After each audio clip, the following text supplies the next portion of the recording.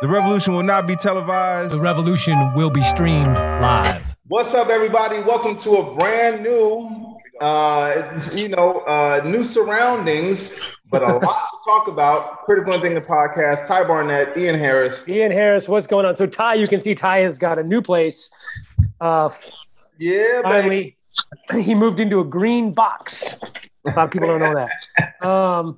What's up, everybody? Already there? Cool. People already popping in. Sorry for the delay. Facebook and Zoom were giving us all kind of shit today. Mix that with old age, and it's like a mushroom cloud of stupidity happening. Hey, man, I'm only taking the blame for the old age on the back. My mind, I think it's still there. It might be. So, but check it out, guys. We have two guests today. Two guests, and it's rare sometimes that it's very rare that we have two guests at the same time. But so this show is special for a couple reasons. One, we have a returning guest, Mr. David Smalley, who will introduce himself in a second. And also, as you guys know, fans of the show, we've been trying to get real live Trump supporters on the show for a long time. And we always tell people we don't want Trump supporters on the show to bash them. That is not what the show is about. That is not what we're about. But we do want to get an idea of the ideology, because a lot of times people just write stuff online and they leave, and no one gets to have a real conversation about anything. So I would like to welcome our Trump supporter, Jesse Wyrick. Am I saying that right? Yeah, that's perfect. Yeah. Yes. So I'm going to have David introduce himself, and then I want you to introduce yourself to the people. So go ahead, David. Yeah, so my name is David C. Smalley. I'm an actor. I'm a comedian out here in LA. Just did a spot on a Nickelodeon sitcom. The career's kind of taken off. I'm having a blast doing it. But I spend most of my days hosting the podcast, the David C. Smalley podcast, where I do stuff like this. I mean, I bring on people I disagree with. We have deep dive discussions, and it's always respectful and lighthearted.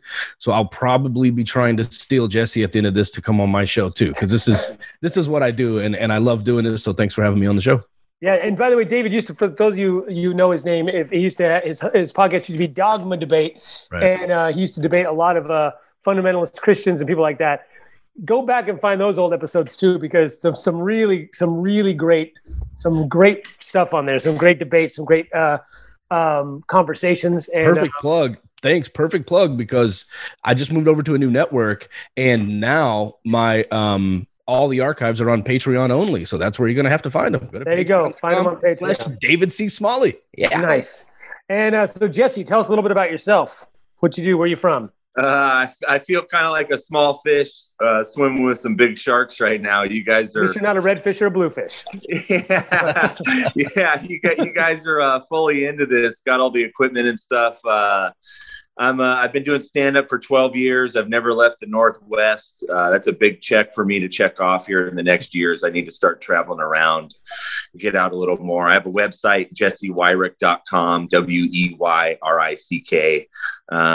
And I basically got on here from talking smack on Facebook. So the wonders of social media have placed me in your lap here. And he's not joking. That is how he got the show, from talking smack. That's funny. That's how I find most of my guests too. They're like, you libtard jerk face. I'm like, what time would you record? How would you? Come on, let's record a show. But let's say, and look, Jesse, I don't know. Honestly, we're not Facebook friends, so a lot of the people that we talk to are mutual friends. So I haven't seen any of your stuff. I'm completely ignorant to what to anything you have. You seem like a super nice guy, by the way, and I only say that because a lot of people I know that are not so nice. They pretend to be nice. It's like David knows, like Christians, like these super hardcore Christians. They're always like pious and all this, but behind the scenes, they're half the time they're not very nice people. Seem like a nice dude. But I haven't seen any of your posts. I will say that what Ty is saying, we have tried and tried and tried. People come on, like Dave said, oh, fuck you, libtard, blah, blah, blah, blah, all this kind of stuff. People argue stuff, and I'll give them facts. I'll cite sources. I'll post all this sort of stuff. They'll just keep doubling down on, you're an idiot, fuck you. Well, come on and talk about it on the show. And then suddenly they're either unfriended, blocked, or they ghost you and you never hear from them again. Or they'll say, yeah, I'll do the show. And then right before, we had one guy go, oh, oh, you guys going to make me come on and talk? What? Yeah, that's like they just ghost you. And then they'll say stuff like, well, yeah, I mean, I didn't know you guys actually wanted me to bring on facts. And one guy said, what are we going to talk about? Because I have to come unprepared. So we gave him a list of things we're going to talk about. And then he pretended he didn't get the list and then said, oh, you guys are just trying to ambush me. Happened like how many times, Ty? Like 4 or 5 times? More than I can count, bro. More than I can count. And one guy, we told him, like, we don't really usually do lists of things. We usually kind of freeform it. He goes, oh, I can't do that. Okay. So we appreciate you being on here. I think it's important to kind of back up what you're saying on Facebook. And the dichotomy is very interesting. Like you're saying, people act nice to your face, but mean behind your back. And I think I might be the reverse. You know, if you looked at what I've posted on Facebook, you might think I'm an asshole, but I'm really not. Like I want to be respectful and nice to people. It's just Facebook brings that side of people out, you know. That's a lot. That's how Ian is. I know that Ian is a nice guy. Like I love that dude to death. We're friends. I see some of the shit he posts on Facebook. I'm like, oh my God, dude. Like you're so mean to some of these people. Let me tell you real quick before we jump into everything. There was an episode where it was a panel. It was a panel of us. And I started, you know, sometimes Ian and I go good cop, bad cop. and I was trying to start the podcast with being good cop, like, hey, you guys, everything's going to be respectful, we're cool, and all of that. And so one of the guests who was, you know, he was the closest to a Trump supporter we could get, I mean, at the time, and he's like, let me ask you a question, Ty. And Ian had already answered the question, so I was just going to continue to talk. And he says, well, I asked Ty the question, and before I could say anything, Ian's like, hey, you don't come on my fucking show. I'm like, oh, wait, I promised him it would be simple. Hold on. Well, you know what's funny? You know what's funny, Dave? Though the reason I go, I think there's a difference though. There are people who go, I feel anonymity, and there's some sort of anonymity, obviously, if you're on social media. We've talked about this. I've talked about what Todd talked about on the show. There's this weird level of where people will be online just talking all mad trash. Then every degree you get closer to directly meeting them, it softens. So if it's a wide array of people and it's a post and everyone's on there, it's on Reddit, it's on Facebook, it's on Twitter, it's like, fuck you and I'll kick your ass and blah, blah, blah. And then you private message them and they're like, well, I just don't like the way you're talking, but, you know, hey, man, we cool, blah, blah, blah. Then you call them and they're like, hey, bro, it's cool. You know, I was just thinking, you know, and then you see them face to face. They're like, I actually agree with you. And you're like, what? Like, well, so it's not that they're afraid. It's not that they're scared or intimidated. I had just taking all this stuff out of it. There's an atheist that was on a Facebook page that was a fan of my show and started just for some reason. There was one thing we disagreed about, and you know how it is in that community. He just turned on me. He started trying to report me. Started trying to copyright flag, like everything he could to try to get my show taken down. And he just trolled me constantly to the point he had to be banned from the Facebook page, banned from everything, blocked from Twitter, because he was reporting me. He was saying I was in a secret white supremacist group. Like, he was trying everything to get me completely canceled, and nothing was working. And we happened to find ourselves at a concert, a Shelley Siegel concert, actually, together. Right. And I didn't know who he was. And here's how I met him. He turns to me in the audience while she's singing, and he goes, "Oh my God, you're a real person." Like, and I know that's funny, right? That's crazy, but they just don't see the humanity in you. So I don't think that they're afraid. They're just like, the closer they get to seeing you're a real person with children and a mortgage and a car payment and your own struggles, they just, I guess they start to, identify more with you, and you're not so much on the outside group anymore the closer they get to your humanity. And me and that dude talked for like 4 hours in the parking lot after the show.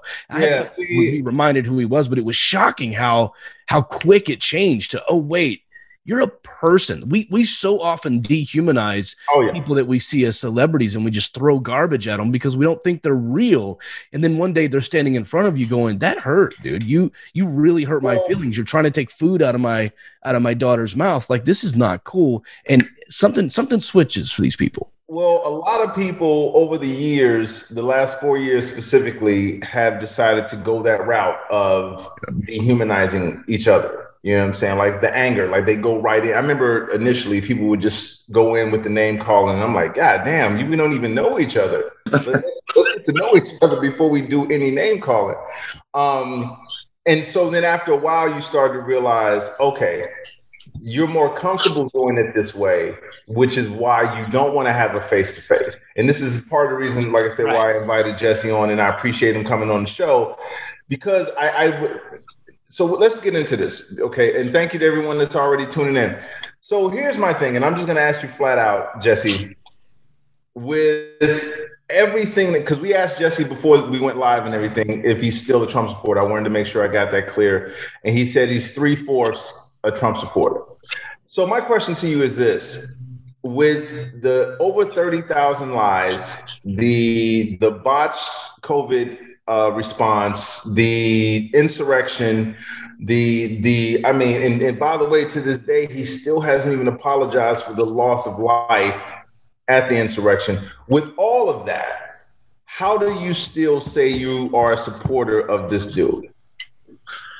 I would just describe myself as a traditional conservative who had to attach myself to Trump out of necessity, to vote for the side that I want to win, basically. And there were things that he did that I really didn't like you said, COVID response, crisis control. He gets an F- on crisis control. It doesn't really matter what the crisis was. He can't control it. That's like an NBA player not being able to shoot a three-pointer. You need that out of a president. That's one of the most critical categories for a president, is being able to calm the country down. And Trump had no interest in doing that. And I really did. I never liked that about Trump. But I also think it's kind of half-assed to try to say, I only voted for Trump because I'm a conservative. I have to own it to a certain point, I did vote for the man, and I supported a lot of the things that he did fiscally, foreign policy, all that type of stuff. The insurrection for me was a huge knife in the back to people like me that would consider ourselves just traditional conservatives who have attached ourselves to Trump. Before the insurrection, I viewed it as a very defined border between conservative Republicans and quote unquote Trump supporters who go to the rallies and believe the QAnon and want to storm the Capitol. I thought that line was very, very definite. And after the insurrection, I don't know what that percentage is anymore. I wouldn't have bet my bottom dollar that there were that many people that believed the Stop the Steal crap in the entire country. Just the amount of people that were at the Capitol. I wouldn't have believed you if you told me that many people believed the Stop the Steal and the election was stolen and it was a landslide. I wouldn't have bought it. But then you see it on TV and it's like, well, what is the mix here? I don't know what percentage is left of conservatives who can claim some separation from Trump and the conservatives who are totally on the Trump bandwagon storming the Capitol. I felt betrayed by his actions because he hung us out to dry. There's no defending it anymore from my position. So then let me ask, so then, because you said you're now still a 3/4, that's still more than half. So you still have some support for the guy.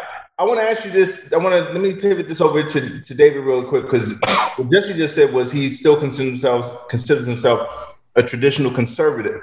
Do you think that there is any such thing as a traditional conservative that can thrive in today's politics? Because you cannot call yourself I'm for the country, I'm for the flag. I'm also cool with insurrection. So, David, do you think that there is a place for traditional conservatives in today's society, or is that just a label? Yeah, I think they are the only hope to save the Republican Party. And I don't know that it even still exists. I think it's fractured so much that a traditional conservative is someone like Mitt Romney, someone like John Kasich, someone that I could have on my show and disagree about minimum wage or disagree about, pipeline, the Keystone, how many jobs or whatever, without getting into whether or not reality is a thing, right? Or without, denying climate change or, saying you're going to inject bleach into your veins to cure COVID. I mean, the Trump train went and became the crazy train. Like, it just went absolutely insane. And I feel for people like Jesse because there are probably, most people are either single issue voters or few issue voters, meaning they just go, I'm pro-life. I think Trump did great for the economy, and that's what I'm hitching my wagon to. And then he comes out, in a clown nose and a bozo hat, saying, doing racist poetry. And you're like, I really want to save those babies. I really want to save babies. And so they get torn into sticking with their traditional values. And one of the hardest things you can do, and I know this personally from coming out of Christianity and then fighting my own community of atheists when I feel like they were going too far to the woke area, challenging your own bias and standing up within your group and saying, I disagree with you guys, is one of the hardest things you can do. Right. So I feel for people like Jesse who want to hold on to their conservative values, but Trump is now the face of that. And that's why the Republican Party's in turmoil. And I would say that to me, and this is not a slam against Jesse, but for me, if I were conservative, which I'm not, I'm pro-choice, I'm very pro-worker, I'm pro-union, pro-working class, all the traditional democratic things, basically, when it comes to freedom of religion, all the sort of things, separation of church and state, all those liberal bastions, that's what I believe in. I'm never consider myself conservative. However, like you say, I feel for people. Like I look at guys like Steve Schmidt, who I never agreed with, who's the guy that used to be the chair of the RNC, black guy. I'm talking about. Michael Steele. These guys, I never agree with these guys. I feel bad for them now because they are pro-life. They are pro-corporation. They are all these things that are traditional conservative values. And I think they're doing the right thing because Trump isn't those things. Trump isn't pro-life. He pretends to be. Trump is the probably more atheist of a president than Obama was, which is sad for an atheist like me who's been dying for an atheist president. Properly. He does. He's never opened a Bible. Come on, and he opened it up and didn't know that it was the Quran. I mean, come on. So my thing is like, I feel like the best way, if you're a Republican or conservative, the best thing right now is to completely denounce that guy and walk away from everything, because all the things that the QAnon people are holding on to are the antithesis of what conservatives are supposed to be about. They're the antithesis. Right. But Ian, and this also answers your question, Ty. It's not even, look, one thing that we've realized, and I think most people should be waking up to this slowly, regardless of what side of the aisle you're on or policy disagreements we may have with one another. What's been super clear over the last at least 2 years for sure is that politicians do not give a damn about any of us. They just don't. Biden just had the opportunity to cancel $50,000 worth of student debt for everyone and didn't do it. Some of his executive orders are harmful to the opiate crisis and harmful to long-term education and helping the pharmaceutical companies. He doesn't give a damn about us like most liberals want to believe. And Trump is the same way. Look at what happened with Lindsey Graham and Mitch McConnell saying that they blocked Obama for 10 months on Merrick Garland as a Supreme Court justice and made all this nonsense about, hey, it's his last year. He shouldn't have the right to do that. And then right as an election is taking place, they all literally the week of, despite 3 million votes had already been cast when Ginsburg died, and they still just started pushing through, force through Amy Coney Barrett. And by the way, really quick, despite all those videos where they said use this against me, Lindsey Graham, use this against me, they did. They still got their Supreme Court justice. And Lindsey Graham got reelected, and Mitch McConnell got reelected. Yes. They don't care. They can be completely contradictory, and we can show it to their face, play it for their millions of voters, and the voters still go, give me more of that. Right. And so that's what I don't understand. Their primary goal is to get reelected. And Trump has a strong enough base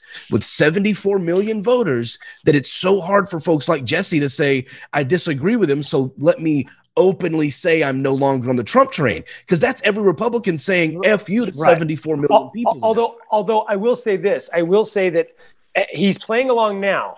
I've said this before. Trump is Trump. He's a narcissist. He's all about himself. He's not running again in 2024. He's just not. He's going to say that for now. He's not going to run. He's going to be old. He's going to probably be in jail. He's not running. He might put up somebody else, a Candace Owen or a Nikki Haley or someone like that. But the thing is that Trump doesn't gain from being in politics. He's not a senator. He's not a governor. He's not going to take a step back. He's not in politics. He's a civilian. He gains nothing from saying, when he was president, he gains from saying, oh, I like Lindsey Graham, I like Ted Cruz. Before he was a politician, Ted Cruz's wife was an ugly whore and Lindsey Graham was a homo. So now that he's not a president anymore, they're still sucking up to him, and he's feeding on it right now. But eventually he's going to get bored. He's not going to hang around for 4 years not making any money, not doing it, sitting there sucking Lindsey Graham's dick. He's not going to do that for 4 years when he gets. That would be the other way around, actually. Yeah. But by the way, Trump is still, if you guys don't know, he was supposed to be inaugurated again yesterday as the 19th president of Jesus Dumbfuckistan.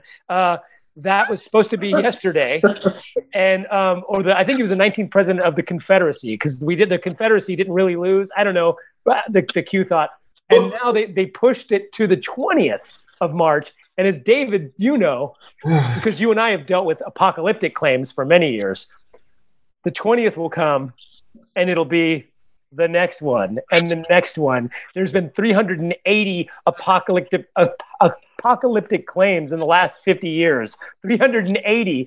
Dude, and every time they push the goalpost. This is how I feel about every De La Soul album. Like, it's coming out soon. Don't worry.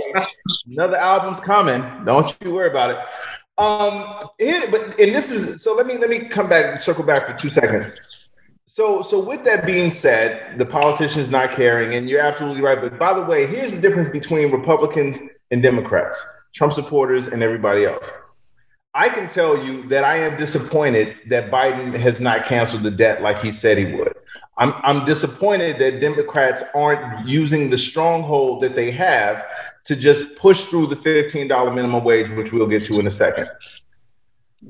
You see how I'm saying this to you? I am telling you, as a person who supports Democrats, that I'm disappointed in Democrats. Whereas Trump supporters can be getting fucked and still be like, yeah, I actually did need a good fucking though. And that is where I think the issue is for me, where I'm like, you can't even call out what is wrong with this person or this party. And I think a lot of times that's why a lot of people have issues with Trump supporters, because I kid you not, I've never seen a group of people act like someone is perfect. And that includes Obama. I can find a laundry list of black folks that will tell you that they hate Obama. Trump supporters, they literally don't give a fuck what he does. So I'm actually surprised, Jesse, that you came on and you said that it was a stab in the back about the insurrection thing. But thank you for saying it, but I'm actually surprised. I was going to ask Jesse that stuff that he said. Jesse, have you ever said that on Facebook? And if you have voiced your concerns about Trump or called Trump out for that stuff, have you been attacked by Trumpers yourself? Like, is there infighting within your own community? And have you called any of that out? Any of Trump's behaviors out? I don't see it very much. I'm usually defending myself against liberals who are calling me a racist for being against minimum wage increases or whatever. I on my posts, or even when I jump on ties, I don't ever say anything, and then a Trump supporter comes after me for not supporting Trump hard enough. It literally hasn't happened once. The stuff that you just said about Trump, that he, it's a basic necessity for a president to be crisis management conscious and all these things, and he failed miserably at that. Have you ever made a Facebook post saying Trump failed at coronavirus and Trump failed for the insurrection and that Trump should apologize for the deaths? Have you ever come out on Facebook and said those things? In comments, I've never made a specific post declaring that. I have said that in comments. Have you been attacked? I'm not for this or that. And have you been attacked as a result of that by anybody? No. So I do want to talk about let's talk about, since we brought it up, the so really quick, and then I want to talk about the minimum wage. What are when you say you're traditional conservative, what would you say top 3, top 4 issues that when you go to the polls that you say this makes me a conservative? What would you say are the top 3 or 4 things? Whether it's Trump agrees with or disagrees with, but that you say this makes me a conservative, what would you say those are? Get the government out of my life. Stop having the government order me around and take my money out of my paycheck. How much money out of my paycheck am I going to be able to keep is probably number 1 priority. Number 2 is limiting government and government influence in my life. Number 3 would probably be pro-life policies. And number 4 would be helping people in poverty, helping poor people. I think there's a fundamental disagreement between conservatives and liberals on how that gets done. And I pay attention to conservatives who at least talk about it in a conservative way. So, okay, so really quick. So I find the 2 glaring contradictions I see really quickly is I get you want to keep more money. Of course, we can't pay for things like homelessness and childcare and these sort of things without tax money. But how does telling people what they can and cannot do with their bodies and in their bedroom, how does that jive with less government and less government telling you what you can and can't do? Wouldn't that be the opposite? Like, to me, I feel like for a second there, I thought you were going to be like more like a libertarian, which I disagree with the tax thing. I think we all have to chip in to cover our fucking bills. But that's why I disagree with the libertarians. But I do agree with civil libertarians on stay out of my bedroom, let me do my thing. And that usually means, like, most libertarians are pro-choice for that reason, because they don't want government telling them what they can and can't do. Right. Yeah, I would agree with that up until the point of terminating a pregnancy is now infringing on someone else's God-given rights to live their life. So you're infringing on a pregnancy's ability to have those rights for themselves. Okay, so would you agree? So science has already set a time of viability. We all agree on that. Worldwide, we're viability. The only ones that don't are like the Catholic Church, who believes it's conception. But we know what viability is. So my suggestion is, if you really believe, I'm not saying we do this, but if viability begins at conception, then we should be able to take that out and put it up for adoption. And the answer is, well, it can't live without the mother because it's not viable. 24 weeks, 23 weeks, almost all abortion laws, like 99.9% of abortion laws, start and end at viability. The only ones that go past viability are in extreme cases where both are going to die or the mother's going to die and somebody's going to die. So they take the one that's already alive, that already has family and friends talking to it, knowing they can survive on its own, the adult, and they save that life. Other than that, it's all pre-viability laws. So how does something that isn't even technically a viable human life have more rights than the person who's hosting it? I think they have equal rights, and I would just disagree with the viability aspect of that. If you took the baby out of the mother's womb, it would not survive. Right. But that's clearly not the case. It's going to stay in the womb and get to a point of viability. I think that's so. Why can't, if she doesn't want it, why can't she take it out and give it up for adoption at conception? I wouldn't be against that. Well, the answer is, like you just said, though, it would die because it's not viable. That is viability. Viability means it can't survive on its own. It means it has to literally, like a parasite, live off the host. If the host doesn't want it and the host wants to get rid of it, why would we force somebody? Why would the government come in and force somebody to carry something to a viable term when we don't know what that entity wants? We don't know what that entity is going to be. We don't know anything about that entity. But why would we force the person to carry that entity to viability. But you can say that entity will be something, and it will want something at a certain point in its life. Sure. And that's what I'm saying. Viability is kind of a subjective term. You could take a 6-month-old toddler and leave them out in the woods. They're going to die too. No, that's not what viability means. So viability means it's ability to sustain life, not to be able to get a job. Viability is to be able to sustain life on one's own self. That's what viability means. It means the actual not being on the life support system of.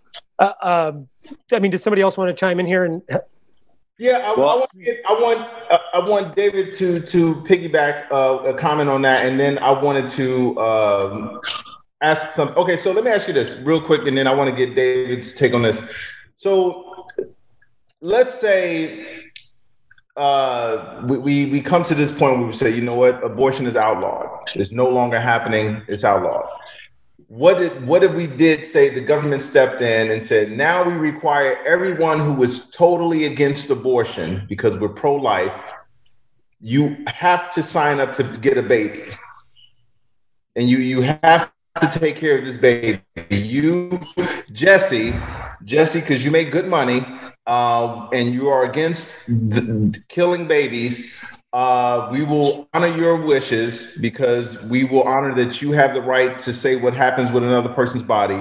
But as soon as that baby is born, you need to go down to the hospital and pick up the baby, and you are now a parent. Would you be okay with that policy? I would be more okay with that than abortion. Really? But I think you're also ignoring someone's personal responsibility in the process of getting pregnant. It's not, a stork doesn't fly out of the sky and just pick somebody at random. So are you saying then? So basically, let David. Okay, no. Okay, go ahead, David. So Jesse, personal responsibility is a really important part of this. First, let's just acknowledge we are 4 straight men talking about abortion. Put that asterisk there. Because I know people are going to be concerned. How come women aren't a part of this? Here's why. Because we didn't plan on talking about abortion. It just comes up in natural conversation. But email Ian all your hate. We don't give a shit. we got women over here saying agreeing. So we're okay. Good. I love that. That's great. I just wanted to point out that voice is missing from this conversation. But when you talk about personal responsibility, Jesse, so if you and I are in a car accident and I cause the accident and you are losing blood and we are the same blood type, would you support a law stating that I have to go to the hospital with you and give you my blood because you are losing blood as a result of my accident? No. Again, that's ignoring the personal responsibility of me getting in the car with you. I chose to get in that car. No, I didn't say you were in the car with me. I slammed into you. You're just driving. You're following all the laws. I run a red light and smash into you. And let's say you have severe kidney damage, and without a kidney transplant, you're going to die. I caused it. I caused the accident, and I'm a match for you. Would you support a law stating that I have to go to the hospital with you and give you one of my kidneys since I had personal responsibility in the accident? No, I would rather believe in the good nature of humankind that you might come to that decision on your own, and that the government is not going to fix those types of problems. So if I made a personal decision that put your life at risk, the reason why I would not be allowed, or I would not be required to go to the hospital and give up something out of my body would be what? Why do you think I have the right to hold on to my kidneys when I've put yours at risk? I don't think you're necessarily making a decision. A car accident, you didn't decide to run my car in your car into my car. And if you did, that's vehicular assault, and you would be going to prison because you committed a crime.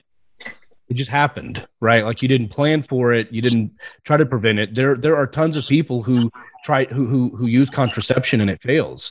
I know Ian has whole bit. Ian has a whole comedy bit about accidentally having a baby, and it's hilarious. But it does happen, right? I mean, condoms break. Sometimes birth control fails. Sometimes you're taking another medication that counteracts your birth control, and you don't realize it. Things happen. Sometimes you get raped, or your father fucks you. Right. There are. Yeah. That's a very small percentage of abortion. It doesn't matter. Wait. Now, when you say that, here's Jesse, the reason why you don't think I should be required to give you a kidney, it's very simple. It's 2 words. It's called bodily autonomy. I have the decision. I have the authority as a sentient being to make decisions about my own body. And you want the decision, you want the ability to make your own decisions about your body. When women find themselves pregnant, and they may have had sex 40 times that month, or not that month, let's hope. But 40 times that year, let's say, and then they find themselves pregnant. They didn't necessarily make a decision. They didn't necessarily plan for it, but they did make a series of decisions that led to that, right? If I'm driving, I make a series of decisions to check my phone or whatever. Still, I didn't make a decision to hit you, but I did make a decision to look at my phone, which caused me to have the accident. Well, and we're allowed to make fucking decisions, man. Women should get that same level of bodily autonomy respect and say they don't have to give up their body if they don't want to. They can make decisions about their own body. Exactly. So that's at the expense of the infant's body. We're talking about 2 bodies. Yeah, but we're doing it before it's an infant. Before the first 4 weeks, it's not even. It will be an infant. Biology tells me if you're pregnant, you're going to have a baby. My sperm is possibly living human cells that are potential humans. Do you know sperm has a? Wait, two things. Sperm has a sense of smell. Yes. Two It's not a fertilized egg. That's not a human. So what? Hold on. So sperm is not a human. A fertilized egg. A fertilized egg is not a human. According to science, a fertilized egg is not a human. Exactly. According to science. How is it not a human? How is that not human? Because it's a fertilized egg. Is an egg a chicken? If it's fertilized and there's a chicken growing inside the egg, it'll be a chicken. But it's not a chicken. It will be a chicken. Unless God decides to abort it. Right, which God causes more abortions than anybody. Hold on 2 seconds. Okay. So I just want to be clear where we are here. So you believe that personal responsibility could be a factor in abortion and all of this, because that person's decision on what they do with their body, whether they choose to have sex unprotected or whatever. Hey, if you chose to do that, that's on you. Okay. With that in mind, it's punishment for having casual sex, is what it is. Right. So it's not. That's a mischaracterization. Hold on. I got to ask this question. With that in mind, same thing with the kids. I don't like the fact. Me in California, I don't like the fact that you drink sugary drinks. I don't like it because I don't feel like what you're doing with your body in Washington State is good for you. So should I have any say in what Jesse does with his body? Because I don't think it works out for me and my personal beliefs, and I don't want that to be something that you put in your body. Should I have any say so on what you do with your body? No, you should have no say on what I do with my body. Okay. But, so if I have no say so in what you do with your body, if I have no say so at all. And I was same question for a female. If there's a female who's overweight, if there's a female that smokes, if she drinks or whatever, and I say, you know what? I don't like that you use nicotine. I personally don't like it. I don't like how it smells. I don't like any of that. I should be able to stop them from doing what they do with their body. If that is not the case, how are we able to sit here and say if a person gets pregnant, whether it be on purpose or not, how are we able to sit here and say, even though I am not going to take care of your child, and I don't want the government to get involved in taking care of your child, you still should have that child? Because it's about the child. You're not making a separation between the woman's body and what the baby, to a high degree of certainty, will be. Do you understand everything that goes into raising a child? Everything. Yes. You do. Really quick, even before that, what about what Ty said? Like, say, smoke. What if that woman gets pregnant and does drugs, smokes cigarettes, drinks alcohol, drives without a seatbelt? Should she be put in prison for child endangerment, for child abuse? Does that pregnancies count on the? Do those babies count on the census before they're born? I mean, I really don't understand what. I mean, if she's smoking, should we put her in jail? She's making an underage baby smoke. I think you can get in trouble for stuff like that, can't you? I don't think so. If you go to DSHS with a drug addiction and you're pregnant or you have a baby that's addicted to drugs, can't you get in trouble for that? But what about just smoking or stuff that's legal? I think Ian's talking about also if you casually smoke. What if you're fat? What if you're just not? What if you're not taking your prenatal vitamins and going to the doctor? I mean, Jesse, the issue that Ian's bringing up here is that every miscarriage makes that vagina and uterus a crime scene, right? So now when that pregnancy fails, what you're saying, if you truly want to outlaw all abortion, involuntary manslaughter. If there is a miscarriage, that is involuntary manslaughter. That woman can now be investigated. Did she jump on a trampoline? Did she go out and have drinks? Did she party? Did she trip and fall? If she tripped and fell on something and landed on her stomach and had a miscarriage, but her 16-year-old son left his suitcase in the hallway, which caused her to trip, is he now an accessory to murder? Like, think about the possibilities that opens up, that every woman can now be investigated and inspected and forced. The government, what you're advocating, Jesse, what you're advocating for is the government forcing a woman to open her legs and have her uterus be a crime scene investigation because of natural causes of a pregnancy failing. She's now under investigation, but you said you were in favor of keeping the government out of our lives. So it sounds like you're in favor of keeping the government out of our lives, but you're totally fine with the government crawling through a woman's uterus. No, I would not be okay with people getting investigated for a miscarriage. That's the same as saying that if someone has a heart attack, that they committed suicide. There's a big difference between natural occurrences and decisions being made. How do you know it's natural without an investigation? How do you know she didn't cause the abortion? There would be a medical record if she's getting it done with a doctor. And that's another big separation you guys aren't making, is you wouldn't prosecute the women. You would prosecute the doctors who are doing it. The doctors should know better. Doctors know what a baby is. Doctors know when the heart which is why the vast majority of them support abortion, because they know the difference between a viable baby and a fertilized egg. That's exactly correct. So you are absolutely right. Let's get a woman's opinion here on what that is. Actually, I want to read Tammy's comment. She says, a human embryo is not a human being in any practical way. Let's put aside abortion and think about how, how many fertilized eggs fail to develop into human beings. An estimated 50% or more of fertilized eggs are naturally lost even before a missed period, abortions or not. Most fertilized eggs do not become human beings. That's from January 17, 2019. A fertilized egg is not a human being, by Darcy Reeder. I'm assuming that's another woman. And again, here's my thing on this. Just to David's point, the fact that we don't have a woman on the show talking about this, maybe we'll visit this topic down the road. I am of the mindset that it's your body.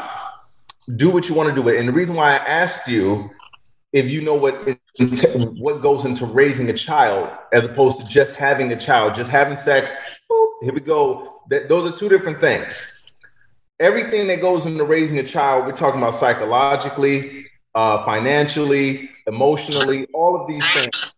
If a person creates a life, but is unable to take care of it financially, emotionally, and mentally, then that person goes on to be a bad human being. So you create a chain of events of people who weren't qualified and should not have been raising children. So when people just say you should just have the baby because you got to think about the life. I remember asking someone who also voted for Trump, by the way, I asked him about the kids in cages. And I said, hey, man, how is it possible that you support this guy when you see these kids in these cages? And he said, and actually I can't believe he said it, but he said, well, at least they were alive to experience that. That's bad. Well, but you know what, Ty, you're not taking into account personal responsibility. See, when underage kids come over to this country with their parents, looking for a better life because of our drug policies and our imperialistic ways that we've done in their country, making it a shitty country. They have to escape, and they come to the land of freedom, the land of opportunity, the land of immigrants, the melting pot, and they come here. Those kids should fucking know better, and they should have fucking stayed the fuck home, and they should have told their parents, hey, no, I'm going to live with Manuel the drug dealer. You go off to America. That's bullshit. I'm going to get put in a cage. They should have known better. It's a personal responsibility issue, and they're brown. I mean, what about, I personally think it is personal responsibility. If you can't have a kid, if you're not, and you get pregnant, you get raped, your condom breaks, you weren't expecting it, whatever the deal, whatever the birth control, the 94% effective, you're that 6%, whatever it is, and you don't want a baby, the personally responsible thing to do is go get an abortion before it's a viable human. Yeah, don't wait to 24 weeks, of course. But if you can do that in 3 weeks, do it. That's the responsible thing to do. There's a comment. There's a comment here that is directed towards David, and then I kind of want to move to the next topic. Yeah, we shouldn't be talking about. I didn't want to talk about abortion. We got way off on this. But that's cool. Real quick, I was born at 24 weeks, so 1 week prior, I'm not viable. I don't buy that. Okay, talk to the scientific community and talk to doctors about it. I mean, I don't know what to tell you. I wonder if that's the case with all Republicans. No, I'm just kidding. Right. So Chuck says what David is talking about was proposed by the Alabama legislature, a legislature with a GOP supermajority. So yeah, that's what they're trying to do in Alabama, and it's fine, we'll see. But Alabama is not necessarily a third world country. By the way, Trump was asked, Jesse, I don't know if you saw this. Trump was asked early on, I think even before the 2016 election, if he thought a woman should go to prison for having an abortion, and he said yes. So he was in favor of locking women up for having abortions. And there's also a video out there of him saying that he's very pro-life. I mean, very pro-choice. Very pro-choice. There's probably videos of him out there performing abortions. Are you kidding me? So speaking of pro-life and living and costs to raise and all that stuff, let's talk about the minimum wage. The Democrats are still in the process of trying to get this done. As I said before, I am disappointed that they don't use strong arm tactics that Republicans seem to thrive on in getting this passed. But there are people out there who oppose the $15 minimum wage, and if I'm wrong in this quote, if I'm wrong in this assessment, let me know. Jesse.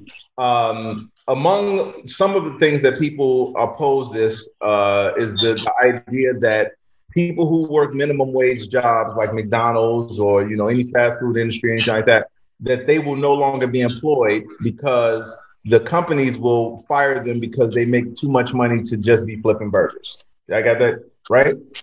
Some of them will not be employed anymore. Yeah. Okay. And what? Tell me why you think that? I just want to make sure. So you think that the corporations will fire a burger flipper when they raise the national minimum wage, instead of just saying, "Hey, now you're going to make more money to make me more money." They're going to just fire them or make it say something complicated like, hey, now instead of flipping the burgers that way, now you got to do it with one arm blindfolded because I pay you. Or you have to flip twice as many burgers. Okay. Go ahead. Explain to us why the minimum wage is bad again. Keep going. And then Dave, piggyback off of Jesse, please. You can look at. Oh, sorry. Who's going? No, go ahead. I was gonna try to clarify the. Maybe so it's not just why is the minimum wage bad? I would say do you believe there should be a minimum wage? And then I think this follow-up question would be, do you believe there should be, if yes or if no, how about a maximum wage? And then then I would like to know why you would say there shouldn't be a minimum or a maximum wage. I would say no to both. I think if somebody can provide a service to an employer that employer is willing to pay them to provide the service for, that should be legal. And I don't think that having a non-existent minimum wage is exclusionary to having higher wages. You can still have higher wages without having a minimum wage. Having a minimum wage makes it illegal for people. If you raise it to 15, I can't give you a service that's worth $8 an hour. That's illegal now. I can't give you a service that's worth $4 an hour. Right. That's illegal now. And there are people who are in positions where $4 or $8 an hour is a lot better than $0 an hour. The goal should be access to the job market. You want as much access to the job market as possible. And when you raise minimum wage, you are limiting the access to the job market. How so? Because the jobs don't go away. I know I own a business. If I have to pay somebody $10 an hour or $15 an hour, the job doesn't magically go away. What if you had to pay them $50 an hour? Now you're willing to make negotiations on what that person's responsibility is. Well, right. Well, what if I had to pay them $1 million an hour? Of course. But the fact is that I'm not have to pay them $50 an hour. What I have to pay them is a wage that is again, in 2000. I moved to Los Angeles in 2000. Gas was $1.50 a gallon here in California. My rent was $7.50 a month. A Burger King Whopper meal was $2.99. Okay, that's the average Whopper value meal was $2.99. 20 years, the minimum wage was $7.85. 20 years later, that apartment is $2,500 a month. Gas is $3 a gallon. The Burger King Happy Meal is $9.50. Everything has gone up 2, 3, 4 times, but the minimum wage. So if I had a gym, what I have now in 2000, my fees for my gym probably would have been $75 to $100 a month. Now the minimum gym wage or fee for someone to come and join my MMA gym is $150, $200 a month, sometimes more. So everything has gone up. So if I'm making that more money and I'm paying that more money, then the people who live in this society that are working for me, they should also be being compensated at the same level. So sure, $50 would be insane because we haven't gone up 50 times or 10 times or 50 times, but we have doubled or tripled every other expense, including how much money. If I have 10 clients, I make twice as much as I did 20 years ago. So if I have to pay one of my employees to do something at my gym, I'm making twice as much as I did 20 years ago, but I'm only required to pay this guy the same amount. So everybody else is getting twice as much. The landlord, the business owner, the Burger King, the gas station, everyone's getting twice as much except for the worker. I don't understand that. If you started at minimum wage in 2000, when you moved to LA, you would be making a lot more money now, correct? No, not necessarily. Not if they didn't raise the minimum wage, unless he worked specifically in that job and they promoted him specifically because he stayed with that job. And even that, there still would be caps on that. Let me get David's take on this, and then I want to go to the screen share to show some of these stats. Go ahead, David. So I want to say something that may be a little shocking. I am not necessarily a supporter of the $15 an hour minimum wage because it should be $24 an hour. And the reason why this is such a big fight every year or every 10 years when they do it is because they only try to do it every 10 or so years. And then it's this big jump from $7.25 to $15. And then everyone, including Jesse, is like, oh my God, could you imagine being a business owner and having to suddenly double everyone's pay? Yeah, that's a problem. And I get it. And there will be some job loss. There are financial experts that do say there is some job loss, but it's very, very small. Only 4% of workers in this country, 4%, are currently paid minimum wage. It's not the number tied to minimum wage. It's the percentage of what the CEO is making in as a gap compared to what the smallest worker is. Jesse, a lot of these bigger companies, you're talking 350 times or 320 times salary difference, meaning where employees are making $15,000 a year, the CEO is making $23.1 million. So what I think this needs to be tied to, first of all, we need to connect it to inflation, as Ian was saying, because in the 50s and 60s, if you were on minimum wage, you could afford an apartment, a car, and it was still only like 1/3 of your income. You had 2/3 of your income left for other things once you paid your house and your car payment being single. Now, if you live in LA and make minimum wage, even the state's minimum wage, you need to have 6 roommates or stay with that girl you really don't like. right? We base our relationships off of parking. Like, it's insane. So we're not in that position. If minimum wage would have stayed with inflation, it would be $24 an hour right now. So, and to your point about it being illegal for you to offer a service for $8 an hour, that's just not true, because there are always exceptions for independent small companies. I'm a small business. I have one independent contractor. I would not be subjected to this minimum wage. If an independent 1099 person wants to come to me and offer a flat rate for a monthly service, I'm allowed to pay them their flat rate. If that flat rate's only $1,000 a month and it works out to where they're only making $8.90 an hour because that's the service they offer, it's fine. If someone wants to come paint your house and you say, will you paint the entire house for $2,000, and they calculate it up and it means they only make $12.50 an hour, they're allowed to do that. So it did not become illegal to do it. Small independent contractors are going to be excluded from this. But I just think we need to tie this to CEO salary 100%. Ranges. Maybe you can't make more than 40 times your lowest paid person. Well, that changes it, right? That means if you're making $23 million an hour, if you're making $23 million a year, but you're paying people $15,000 a year, which is definitely in poverty. I think anything under 18,000 a year is considered poverty.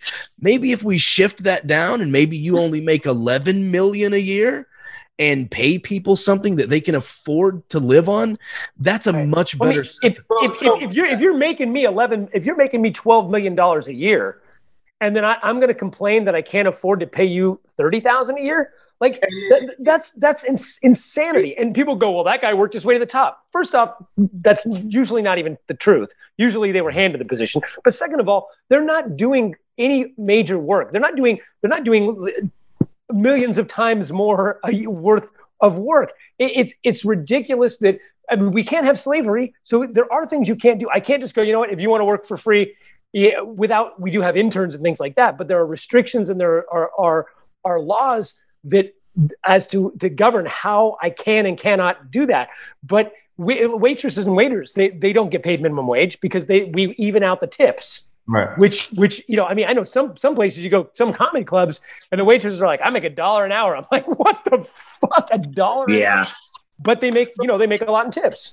And I agree with you guys about what you're saying, the disparity between what the CEOs make and what a minimum wage employee makes. That's all very valid. But the fact of the matter is some people will lose their jobs and now they make $0 an hour. Okay, so hold on. Where will those jobs go? Hold on. To that point, two things real quick. They go away. Wait, hold on. Because you said some people will take $4 over no dollar. Okay. So let's go back really quick. We don't have to stay on it, but I just want to go back really quick to the having a child thing. If you're telling someone they have to have the child because they have to respect the child's life, but you're also telling them, I'm not going to give you $15 because I don't think you should have $15. You need to figure out how to raise that kid off of $4. That's not going to work, Jesse. That wouldn't work for a parent. Hold on. That would not work for someone that has 2-3 kids. As opposed, and then you said, well, those people that have to work 3 or 4 jobs just to live, or like to David's point, that have to have roommates or have to stay with someone that they don't want to stay with. Once you bring in the fact that other people's lives exist, if you're telling me that CEO has to buy one less Porsche versus this mom not having to work because by the way, when she works 2 or 3 jobs, she can't be there taking care of her child. She can't be educating her child. She can't be rearing her child. She can't be guiding her child. Same thing for a father. So when you say that these people can't afford, these CEOs and these companies can't afford to pay more for a livable wage, because again, to David's point, 24 versus 15, shit, we really should be talking about 20 something, but we're talking about 15. And let me read a couple comments based off of that. Reggie said, $1 billion companies can afford to pay $15 an hour. How about we bring back slavery and everyone works for free? Exactly. And to David's point, Corey says $15K a year is homeless in California. So when you say, Jesse, that, you know, some people will lose jobs, I think at some point you're going to have to go back to the CEO. I mean, now mind you, we're not talking about a mom or pop shop like that. We're talking about these corporations. Now, let me bring up the screen share here just so I can show you a couple things here. I'm going to bring up that. As you're doing that, can I make one quick point to Jesse? Jesse, when you say pro-life, we hear you. We hear pro-life. What about the quality of that life? Yes, exactly. Quality, meaning, what about the health care of that baby? What about the mother being able to afford childcare? What about the mother being able to be there, or the father being able to pay child support and be able to take their kid to Six Flags? Like, what about the quality of that life? And why is it okay for a CEO to make, and you said you agreed with this, so I get it. The only way to combat that is to come up with some law to say, yeah, we're capitalist, but you can't make 180 times what your lowest person. So let's lock in a $15 minimum for now. Let's make a plan for it to go up to 24 or 25 over the next 5 or 6 years. And then let's connect it to inflation over time and add to it the stipulation of you can't make more than 100 times your lowest paid employee. That's what we need right now to boost the economy. And these billion-dollar corporations can definitely afford it, especially when they're not paying taxes. And to your point earlier, David, what I do at my gym, if need be, is I just 1099 people, and I trade out stuff like my training and things like that. If I can't afford to pay a front desk person, I go, hey man, I'm going to give you $300 a week, and I'm going to train you, and you're going to get your membership free, and you only got to work these hours. And they go, cool, I do that. And then it's a 1099 thing. I usually pay them cash, and they usually doing it because they want to be at the gym, And I mean, I'm not McDonald's though, but places like that, people always go, well, they're going to raise the price of the Big Mac. They raise it every year anyway. Right. I wanted to get Jesse's comment to what I said real quick. Oh, sorry. How he gets into his thing. I would just say that the way to fix that disparity, the most effective way, is through collective bargaining. It's not through letting the government enforce laws on people indiscriminately that they can't reverse out of. You guys are talking about independent contractors, and that's a great loophole, but not everybody's in a position to be an independent contractor. If you're a 16-year-old teenager with no experience, you're not going to 1099 anything. You're trying to get a job at Subway or whatever, and there will be less of those jobs if you raise minimum wage. You can still fix the disparity issue without raising minimum wage. It's not a mutually exclusive problem. If you don't give citizens a livable wage, it's hard for them to live. No, let me tell you something. No one goes out and says, man, I can't wait to have this job at Subway. No one. I'll tell you just a really quick story, because I want to show you these. And I still understand how the job at Subway goes away. Subway still needs employees. Look, have you been to a grocery store doesn't need to make a living. Have you been to a grocery store with 2 checkers and everybody going through self-checkout? That's through high wages. They can't afford. That's not from high wages. That's from corporate greed trying to get rid of people. That has nothing to do with high wages. That has to do with that corporation wanting to cut back on what they spend. Now, when they say, hey, we don't want to pay the employees, then the problem, again, is with the corporation, not with the person that needs the money to live. It's not I would say the problem is partly with the market too. We as the market have the ultimate power with our dollar. If you decided I'm not shopping at Walmart or a place that doesn't pay $15 an hour, these companies would react a lot faster. And they're already starting to, they call based off the rhetoric around 15, huh? They call that cancel culture. Look at this really quick. And hopefully you guys can see the screen here. 1929, and I just pulled up any random thing here. 1929, 21 cents a gallon of gas. Now, you don't have to look at all the numbers here, but look at how, as I keep scrolling down, the numbers keep going up. The numbers keep going up. All right. Look over here at this chart. This is the average cost for a studio 1, 2, 3 bedroom. The numbers keep going up. There's nowhere on here where the numbers go down. None. So the cost of living goes up in every facet of life. But if I showed you the charts of the money, people still making $7.25 an hour. You either one, you can barely live off that, or you're living in a neighborhood where you should not be raising children. see what I'm saying? Yeah, I agree with that. You shouldn't be raising, like your example about a woman raising 3 kids off minimum wage. If that's impossible, you're exactly right. That is impossible. That should be a situation that you avoid. And abortion is not the fix to that. But what's the fix to it? Make more money. Yes, and that's why we're trying to get people to make more money. But you can do that. You can make more money without raising minimum wage and excluding people from the job market. So how does that? Why is that not happening now? How does that mom of 3? How does she make more money without them raising the minimum wage? How does she do it specifically? Her take on another job, take a management position, work another job. Along with the other jobs that she's working, which takes time away from her children that she needs to be raising, or make a higher wage at one job. You can get a raise at a job.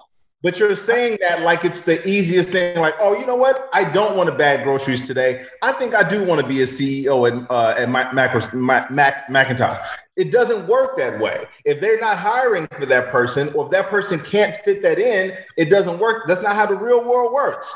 There are people with 4-year degrees and masters that are working regular jobs right now. It's not like just some single mother with no education can go get a managerial position at a pharmaceutical company or something. That's crazy. Like that. I mean, no. But if you're bagging groceries, you could be trained to be a check person pretty quick. You could move up to a manager at that store pretty quick. A check person still makes less money. A check person still makes. If you work at a grocery store, if you're bagging, like I worked at a restaurant, I was bussing tables, and I think I was making one amount, and then I was dishwashing, making a certain amount. Then I moved to bussing tables, and I made 20 cents more. So like I said, but also again, unions are the reason we have grocery stores. Grocery stores make money. The reason longshoremen make more money there is because of unions, which.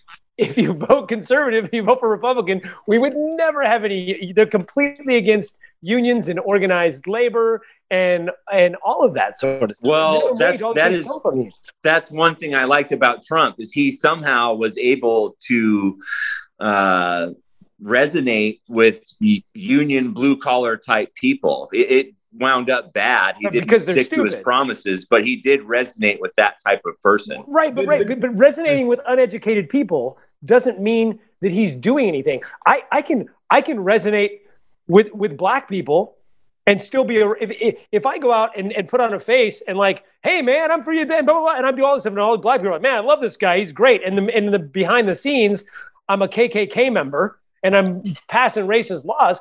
Who gives a shit if I resonate with black people? It's what I'm doing. It's like you can resonate.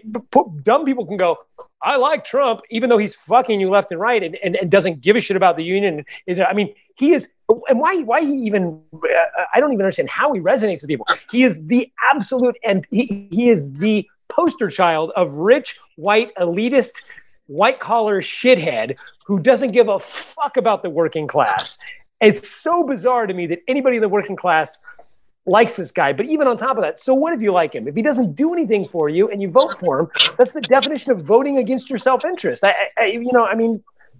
Well, it's a double-sided sword. He also lowered everybody's taxes, and blue-collar people can see the money that they're keeping out of their paycheck. He did not lower everybody's taxes. In fact, my taxes. I'm not poor, but I'm not rich. My taxes went up greatly since 2017. All he did was he actually raised your taxes if you're a W-2 worker that has, like teachers, he raised their taxes. He raised 1099 people's taxes. If I now have to incorporate, if I don't incorporate, I paid $12,000 more taxes last year because I'm not a corporation, and the year before 2017 because they said, well, he raised the they raised the tax bracket down to from 23 to 22%. But then they got rid of all your write-offs. They got rid of anything under $250,000 a year. I'm not allowed to write off my personal expenses anymore. And you write off a ton of stuff, or did write off a ton of stuff. I used to write off stuff because I'm in business for myself. Right. So he raised my taxes. He cut the corporate taxes. He raised my taxes. Exactly. Go ahead, David. Yeah, real quick, Ty, when we're done here, if you wouldn't mind sending me that soundbite of Ian admitting to being in the KKK, that'd be great. Yeah. my show. Outside of that, Jesse, I wanted to address something you said. You're right, man. We go to Walmart, we go to these grocery stores. There's 2 cashiers and 13 lines that everybody's backed up. It's a nightmare. Yeah. What's that? It's a nightmare. Going to the store is a nightmare. I agree. Go to the bank, same thing. I know. It's going to the bank is the same thing. There's 1 teller, 2 tellers, all these people waiting. Mm-hmm. Have you taken the time to look up the salaries of the CEOs of Walmart, of Bank of America, of Wells Fargo? I can tell you just from Walmart alone, that CEO in 2019, his total compensation was $22 million. But they pay the vast majority of their employees minimum wage. Financial experts have said flat out, a living wage in the United States is $68,000 a year. A living wage. That's a little over what, 16, 7, maybe close to 9, somewhere between $16 to $19 an hour. I haven't done the math, but you're talking about from anywhere from $16 to $19 an hour, almost 70 grand a year is living, but they are paying people $7.25 an hour, $8.50 an hour, $9 or $10 an hour. And then what's happening there is not only is the CEO getting $22 million, but the Walton family is literally the richest family on the planet. They have a total net worth of $247 billion, with the youngest one worth like $56 billion. And he's the brokest Walton family member, $56 billion. It's not an issue of Susan, the cashier, doubling her salary or doubling her hourly rate. They can afford it. If they start just firing all cashiers because they want to be worth 56 billion instead of worth 29 billion. Exactly. That's the insanity of this type of conversation. You are advocating against your own interests because those giant corporations, they have enough to cover the distance without firing people. Well, actually, losing all that much money on their end. Actually, Jesse is not arguing against his personal own interest because he doesn't make minimum wage. He actually makes good money. He is arguing against other people's interests. So when we look at this, we have to look at it through the proper lens. And I wrote this I wrote a comment about this, and I said, because someone said, and they came on, I don't know if he was a fellow longshoreman. He said our wages are irrelevant to the conversation. I said, no, they're not, because if I make a lot of money or if I make a good living, and I come on and I tell you, hey, David, come on, man. Do you really need to make more money? Come on, Jesse. Ian, do you really need to make more money? If I did that, but I'm fine, then that's the issue. But if someone is, now I could see if Jesse was making minimum wage. If you're making minimum wage and you're like, no, I think I'm cool here. I think I can deal with this and I'm fine. But you're not doing that. You're arguing against the mom, the dad, the family that needs that extra money. And Ty, even if he did make minimum wage and was advocating for it, somebody's supporting him. Yeah, somebody. Exactly. And here's the kicker: these people who work at Walmart, despite billions going in profit, a lot of them are on welfare. They're on welfare. When they get sick and they have to go to the hospital, they get COVID or they get something, and there's no way in hell they could afford even the copay if they had insurance, but they don't have insurance because Walmart keeps them below their hours and they don't provide insurance to a lot of their people. So the people just go to the local county hospital. Jesse, who do you think pays for that? The government. The government.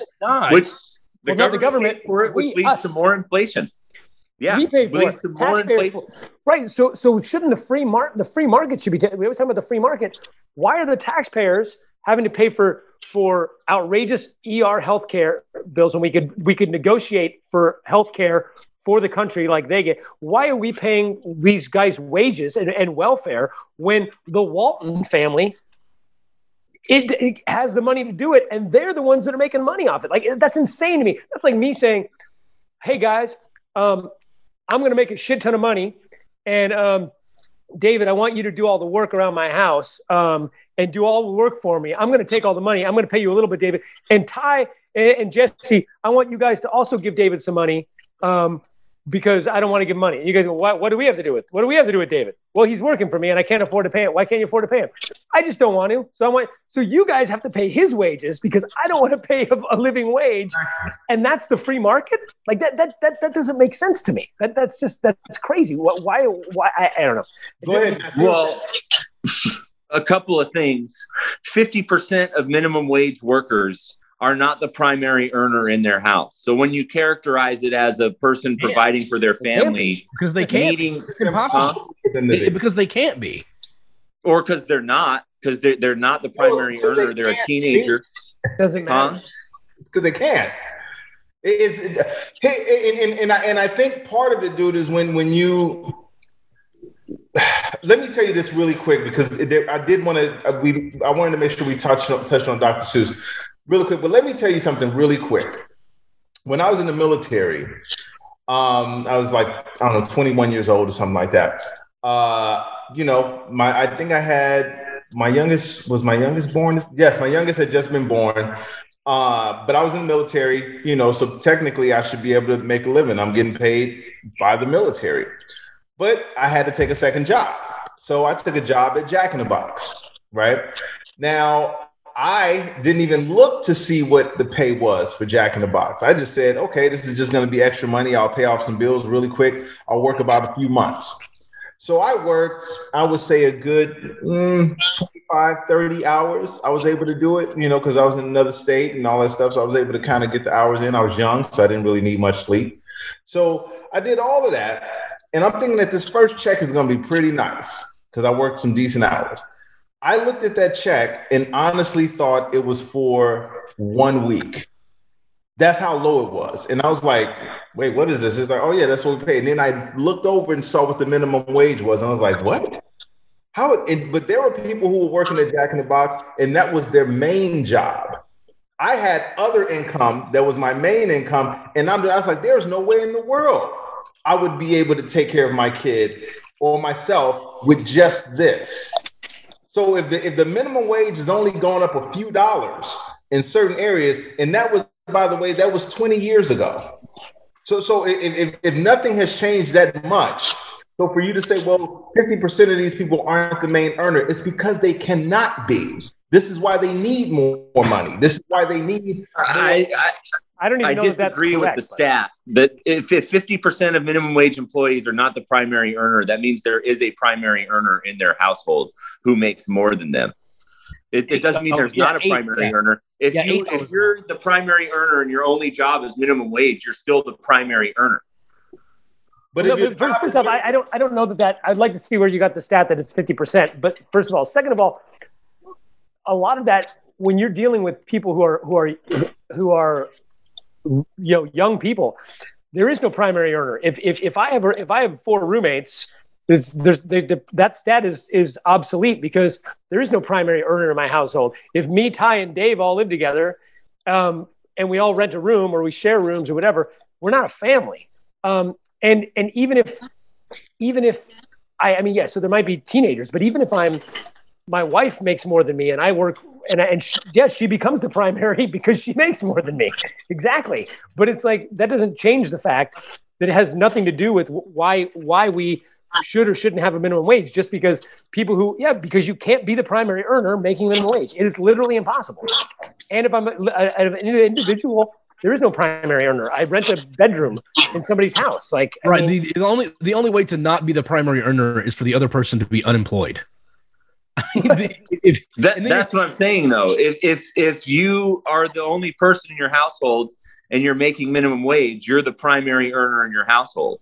If you're not the primary earner in your household and you're making minimum wage, that means there's somebody else in your household who earns more than you and is the primary earner. That stat symbolizes that everybody working minimum wage is not supporting a family and going to college.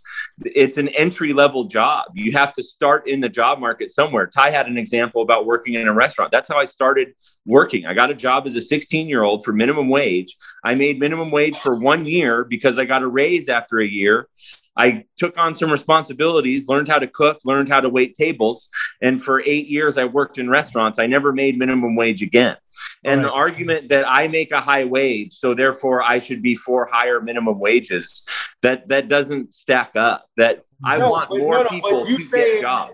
But you saying that people who still make minimum wage and the people who don't make the money that you make shouldn't get more money, even though they're doing the labor, is the problem. Steven, you're putting words in my mouth. And when you see stats, like let me read a comment here, a couple comments here. First of all, taxes, please factor in taxes. Thank you, Vince. That's from Vince. Derek says, I know a store manager who shares a 4-bedroom house with roommates. That's in San Diego. That's a store manager. You don't get much higher than the store manager, and he still has to share a dwelling with 3 other adults. So it's not as cut and dry as that. You know what I'm saying? And again, to Ian's point, when the Waltons have the money and you see they have the money, and they're just like, you know what? Instead of paying you guys more, let's have less checkers. And then the other thing here, someone says, it says, Chuck says, who said that? Chuck says Walmart managers tell new employees to apply for SNAP. Yeah, that's true. So now tell me why that would be the case, Jesse, if these people make billions and they're telling their new employees who are helping them make billions to go apply for assistance when they just got a job. I agree that is bad. That's not a good thing. Where the CEO makes $22 billion and the minimum wage employees make $7 an hour and have to apply for SNAP benefits. That is not good. Okay. I think the way to fix that would be for collective bargaining. You don't need a $15 minimum wage to collective bargain. And then you'd see more living wages at places like Walmart, because seniority and longevity of your career would be respected. Are you saying everyone should unionize? A place like Walmart definitely should. They have the payroll to bankroll a union operation. Walmart should 100% be a union outfit. So to your point, when you talked about starting at minimum wage and then getting a raise, the average raise is about 3%, right? Well, if you're at $7.25 an hour, 3% is what, like 21 cents? So you go from $7.25 an hour to $7.46 an hour. Yes. Now you're no longer making minimum wage, yet you are still below the poverty line by a lot. Mm-hmm. Well, that goes back to your stat. A living wage being $68,000, that comes out to $34 an hour if you're working $2,000 hours a year. 2,000 hours a year times $34 an hour is $68,000. So that's what the minimum living wage would be, is $34 an hour. What is it? Somebody wants to know what collective bargaining means. What collective bargaining means? Yeah. The workers at Walmart and these corporate, one part of this discussion we're not separating is these corporations can afford to pay $15 an hour. If you go get a job at Walmart, you probably should be making $15 an hour, because like you guys said, the billions of dollars that Walmart makes is baked into the cake. But collective bargaining would require the employees at Walmart to strike or threaten to strike in the name of wanting all these things. We want health insurance. We want higher wages. We want seniority to be respected. If I work here for 15 years, I want to be making this amount of money at the end of that 15 years. That comes down to the employees. They have to do that on their own, and the market has to support them. One major part of this equation that has been lost is market support for union jobs. It doesn't exist anymore. So what he's saying, everybody, is vote Democrat, because the unions have constantly been supported by the left and constantly been trying to be shut down by the right. I mean, that's like I would say that's top 3 next to abortion, between the pro-life and the pro-death penalty, which is obviously another fucking weird one. I would say that's got to be top 3, top 5 difference between Democrats and Republicans, is whether or not you are for workers and unions. I mean, that's like... I think that's a domino that's changing. I think that Republicans are trying to make a push towards, the quote unquote blue collar working man. Where do you because like not your in policy, commenter said, I think in culture they are, but not in policy. Yeah, I mean, I would agree with that. Yeah. It's kind of like that when you said earlier that Trump appeals to blue collar by coming out and saying, I'm bringing steel jobs, I'm bringing coal jobs back, and it doesn't happen. Or says, well, hey, I'm going to make sure that you guys get this money this way. And then turns out he gives it to the people who already have the money. And so, Ty, that's a real, before you move on, Ty, the coal jobs thing is a great example. That's people not educated. So is afraid that coal jobs are going because they are, and they should. But what the left is proposing is for free training those people to do different types of energy jobs, green jobs, things like that are better for the environment, that will pay more money.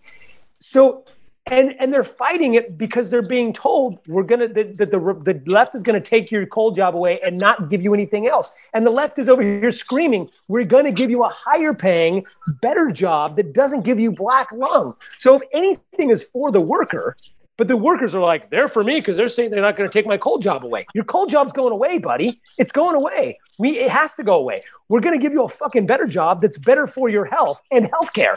Like, how that's not pro-worker, I don't understand. But the problem is that it's rhetoric that's just being put out there. That to me, it's like that is the exact problem. What you mentioned, Ty. Like, I really feel like that. I mean, where is that's where the culture is being lost on the left and one on the right, but the policy isn't. And it's like people need to be educated about the policies. Exactly. Yeah, I think you're exactly right. I want to just make one quick correction. The stat that I glanced up at during the conversation, the $68,000 a year is for a family of 4, but only 2 working adults. So the numbers still wash out. 2 working adults also having to support 2 children who obviously don't work is $68,000 a year as a living wage, which breaks out to $16.54 an hour per adult. Yeah. Single person living by yourself, $16.54 an hour is a living wage, which means anything below $16 an hour is going to be in poverty, meaning you are living below the rate of being able to support yourself. Exactly. For me, you're not just going to die. It means someone else is having to support you, either a family member or you're renting a room from someone who's subsidizing your bills, or you're getting food from someone, or your healthcare is taken care of by someone else. Advocating the money is there, like Ian's been saying, the money is there, the bubble is there, and we're going to keep living and thriving together. It's the matter of, like Republicans typically say, we want you to pull yourself up by your bootstraps, right? And as MLK said, how do you say that to a man with no boots?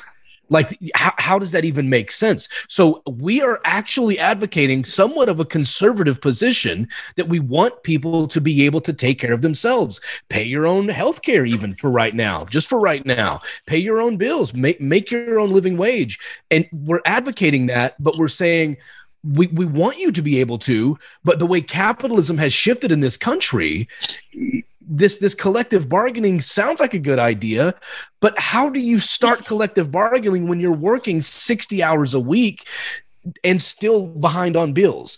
Who starts the union? Who goes out and begins advocating for that when you can't even keep your lights on, or you can't pay your internet bill because you're making $11 an hour supporting your child and having to pay child support from the other family that you were a part of? Like, this is just not reality. We want people to be able to afford it, and the companies have proven time and time again they will not do the right thing unless they are forced. So let's put a minimum in there higher. Let's attach it to inflation over time and add to it that stipulation that they can't make 100 times more. I honestly think that's the best way to move forward. You can't just say, go unionize, poor people. That's not enough. That's why I'm saying it is not that simple. Listen, because we have to get this other topic in before we go. And I know So I know we started late, but we got to get this topic in. I want to respond to that real quick if I can. Go ahead. Okay, so using the analogy of how do you say that to somebody who doesn't have a pair of boots, I agree with that. But getting that first shitty pair of boots is harder if there are less jobs. At some point, the bottom person on the rung of the ladder has to get access into the job market. There won't be. You guys are sacrificing some of that in favor of the living wage. And I'm saying you can still make a living wage without instituting a high minimum wage that excludes people from getting entry into the job market. If somebody doesn't have a pair of boots, they have to get the shittiest pair of boots they can. Right. But like Ian said, if Subway needs 2 people to stand there and make sandwiches, what are they going to do? Are they going to fire someone and then have customer complaints? And really, and also to that, if they can have a robot make your sandwich, they're going to do it whether they're paying you $2 an hour. We already have robot making or $50 an hour. But you're incentivizing that by raising the minimum wage. We're incentivizing people not being in poverty. Yes, and you can still not be in poverty without the minimum wage being $15 an hour. But Jesse, when you say that, you're saying it like there's a magic wand to do this. If you look in Los Angeles, just Los Angeles alone, the fact that people have to double, triple, quadruple jobs and roommates, that alone should tell you that it's not as simple as, hey, you know what? You know what it reminds me of when you say that sometimes? It reminds me of when I tell people I'm in entertainment and they say, oh, well, why don't you go be on this show or go do this movie? Like, why don't we incentivize these big corporations to cut and do all these other things? We incentivize them by giving them corporate tax breaks so that they can buy back their own stock and fuck their employees. Why don't we incentivize them by giving them tax breaks when they hire people and not fire people, when they pay a livable wage? If we go, you have to pay $15 an hour minimum wage. If you cut your employees, you get you get a penalty.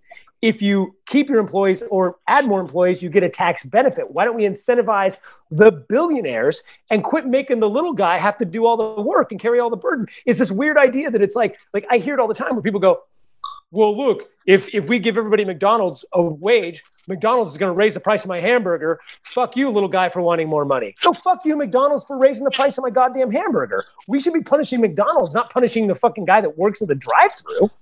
Exactly. All right, let's get this last topic in real quick, and then we gotta wrap it up. Thank you for being patient, Paul, by the way. Dr. Seuss. By the way, the ultimate cancel culture is the ultimate free market. Yes. Isn't that what the free market is?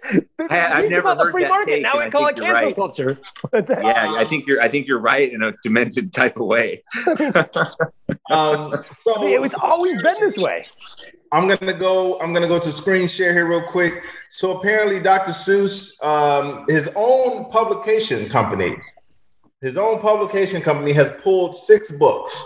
They have pulled, and to think that I saw it on Mulberry Street, If I Ran a Zoo, McElliot's, I don't know how to pull, On Beyond Zebra, Scrambled Egg Super, and The Cat's Quizzer. These are the 6 books that were pulled. Now, apparently, Ted Cruz and a bunch of other Republicans are feigning outrage at this. I think to kind of take away from their real fuck up of letting people freeze to death in Texas and all that, but that's a whole nother hour. So I asked a couple people, like, one, do you agree with this? So let me start with Jesse. And if you can see here, by the way, this was in If I Had a Zoo.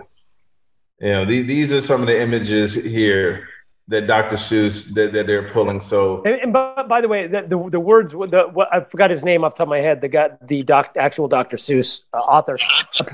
Apparently, he had distanced himself from these a long time ago, like before he died. He had distanced himself from these, right, a while ago. But no one's canceling it, by the way. Like you said, the publisher did it, but Fox News and the right, and they're not burning the books. They're not banning the books. They're just not printing anymore. They needed a distraction from all the stuff here. So let me get some thoughts here on: do you think that these books should be canceled? And if you agree, why? And if you disagree, why? Anyone can start with. Okay, so first off, I'll say they're not being canceled. So I think if the publisher decides not to print something, the publisher has every right not to print something. I think things go in and out of print all the time. I think if they decide that this is a bad look and they don't want to print it anymore, I think absolutely. If I write a book and I take it to Simon & Schuster and they say we don't want to publish it, they're under no obligation to publish my fucking book. If they run my book and then people get a backlash and people go, we hate Ian's book, and they decide not to print it anymore, that's totally their right. If somebody else wants to pick it up, that's fine. If the estate says, hey, we don't like these anymore, and we wanted to pull them, no problem pulling them. And also, I think that they're still out there. Somebody said to me, why don't we use it as a learning experience and teachers can show this and show why we've moved on? I think that's great. If you're a kindergarten teacher and you want to, or a fifth grade teacher or fourth grade, and you want to show this and go, this is why we're not publishing these anymore, because these racist pictures or these racist words or these words that we deem not cool anymore. And here's the new stuff that we do, and show that to kids. I have no problem with that, but I don't think any of that has to do with the publisher deciding not to print it anymore. Also, the only one of these I even know is the Mulberry Street. I don't even remember. I think maybe the zoo one. I kind of remember. It's not Green Eggs and Ham. I think I forgot to put the one on there where Horton has a hood. I forgot that one.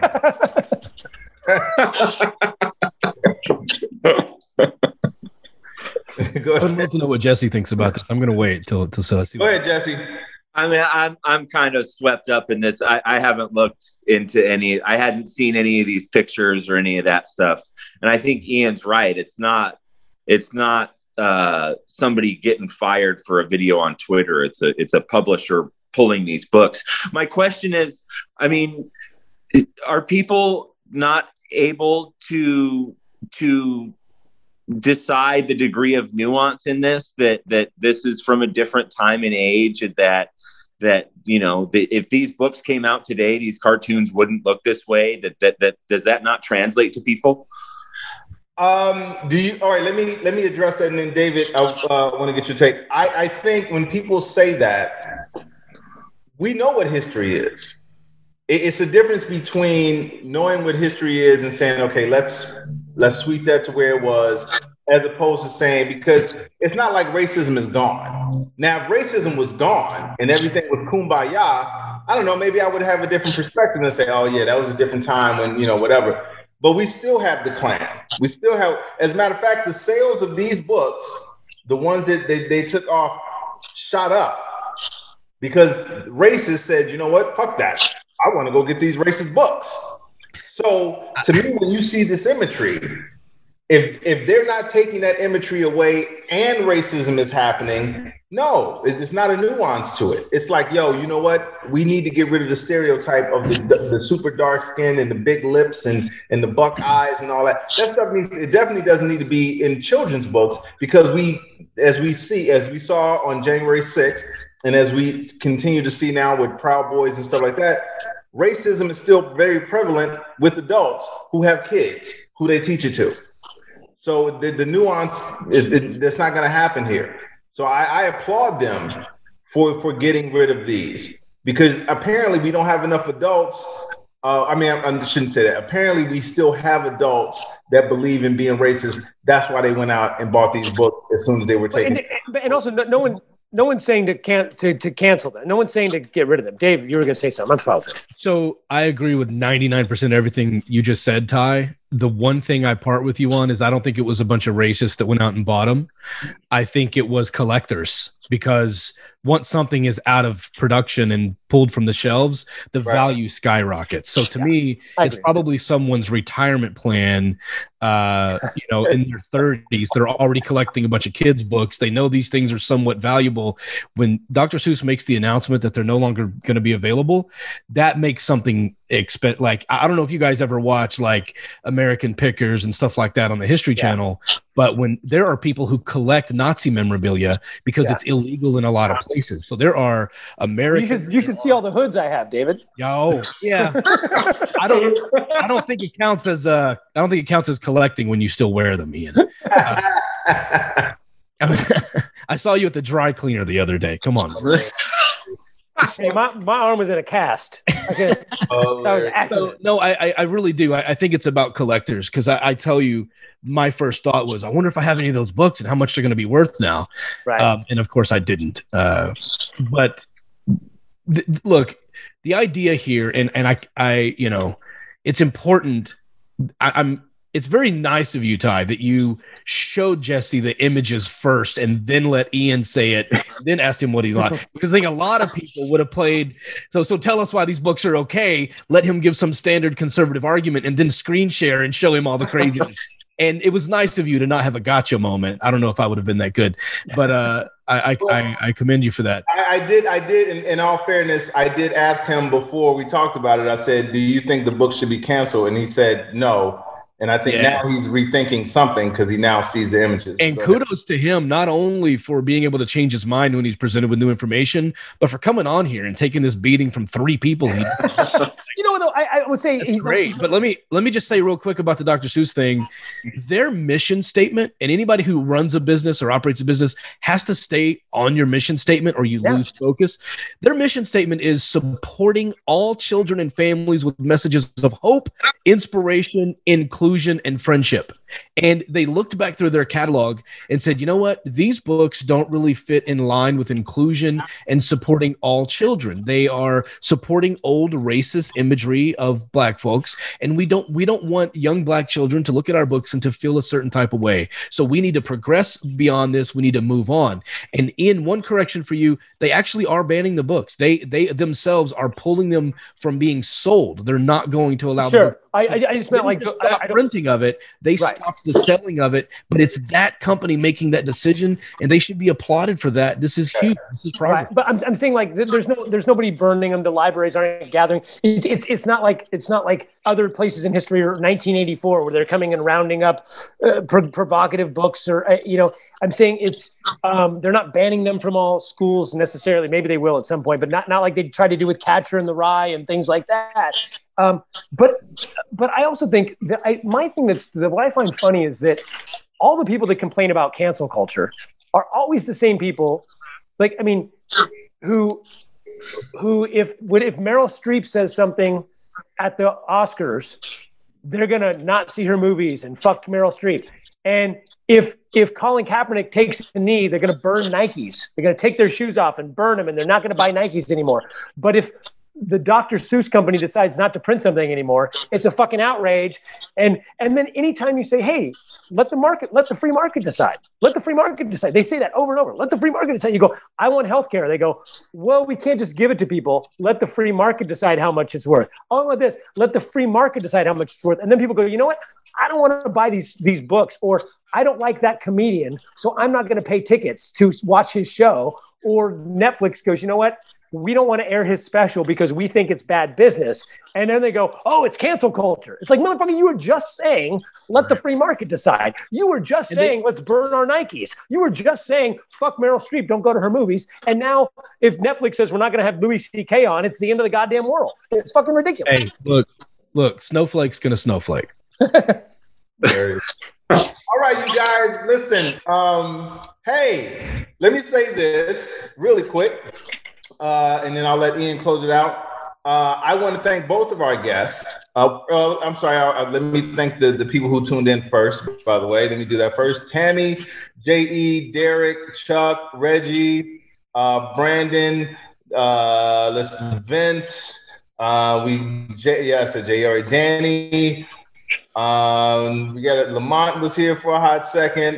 We had a bunch of people here. And sorry we didn't get to everybody's comments and questions. I know it was a bunch of comments today. Thank you for everybody doing that. And let me extend a very special thank you to Jesse for coming on to the show. I appreciate you doing this, bro. And sticking around and it not getting hostile because we had another Trump supporter. That was great. Fantastic. Borderline. I think you guys are on the right track. I think the answer to people coming together is through sharing facts, sticking to the facts, and having an honest conversation. You don't see this in the media. Like you really don't see people having real conversations ever. Exactly. And that's what we wanted to do. And I want to thank also our returning guest, Mr. David Smalley. Thank you so much, bro, for coming on the show and blessing us with your presence again. Yeah. And you can check out David. David, tell them where they can find you. Everything is David C. Smalley. Instagram, Twitter, TikTok, and my podcast. It's all called David C. Smalley. And David, congrats! You just had success. You just got a co-star on a Nickelodeon show. David's starting to do some more acting. So check him out. He's doing commercials and voiceover, and he's getting out there a lot more. His podcast is great. I used to back in the old iteration. I used to go in and do a little guest hosting on it sometimes with him. And it is really great. I'd love to see Jesse. I'd love to see you on there. Dave's really good at interviewing people and really good at debating respectfully and getting to the bottom of stuff. So be sure to tune into Dave's podcast if you don't already. Jesse, where do people find you? You got shows coming up? Oh, this is where my career failure comes into full focus. My website, jessewyrick.com, WEYRICK, but I'm not in this for any followers or anything like that. If I had a comedy career to promote, I would promote it right now. But well, we appreciate you coming on. You can find out facebook.com/criticalandthinking. We record this every Friday at noon live on Facebook, and then we upload the podcast that following Monday on all your podcast purveyors, iTunes and Google Play and all that sort of stuff. But if you want to watch it live and see us, facebook.com/criticalandthinking every Friday noon Pacific. And we do have a Patreon, patreon.com/criticalandthinking. We will be more and more busy with that in this coming year. We have not done as much as we wanted to, but you can find me. I'm easy to find. I'm the other bald white guy on the show today. Ian Harris at Comedioker pretty much everywhere. Ty, you can find him at comedian Ty Barnett, and all the links to all of his stuff are on there. All of his websites and all the social media. It's all there. TyBarnett.com has all that stuff there. And we're looking. We got, I think, in a couple of weeks, we got David McAfee coming on. I'm trying to get Jamie Raskin. I'm trying to get to come on. I don't know if he will or not, but the impeachment manager, Jamie Raskin, hoping he can come on soon. And we've got some pretty good guests coming up in the future.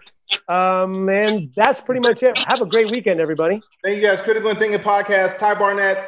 Ian Harris. Thanks, Dave. Thanks, Jesse. See you. Peace.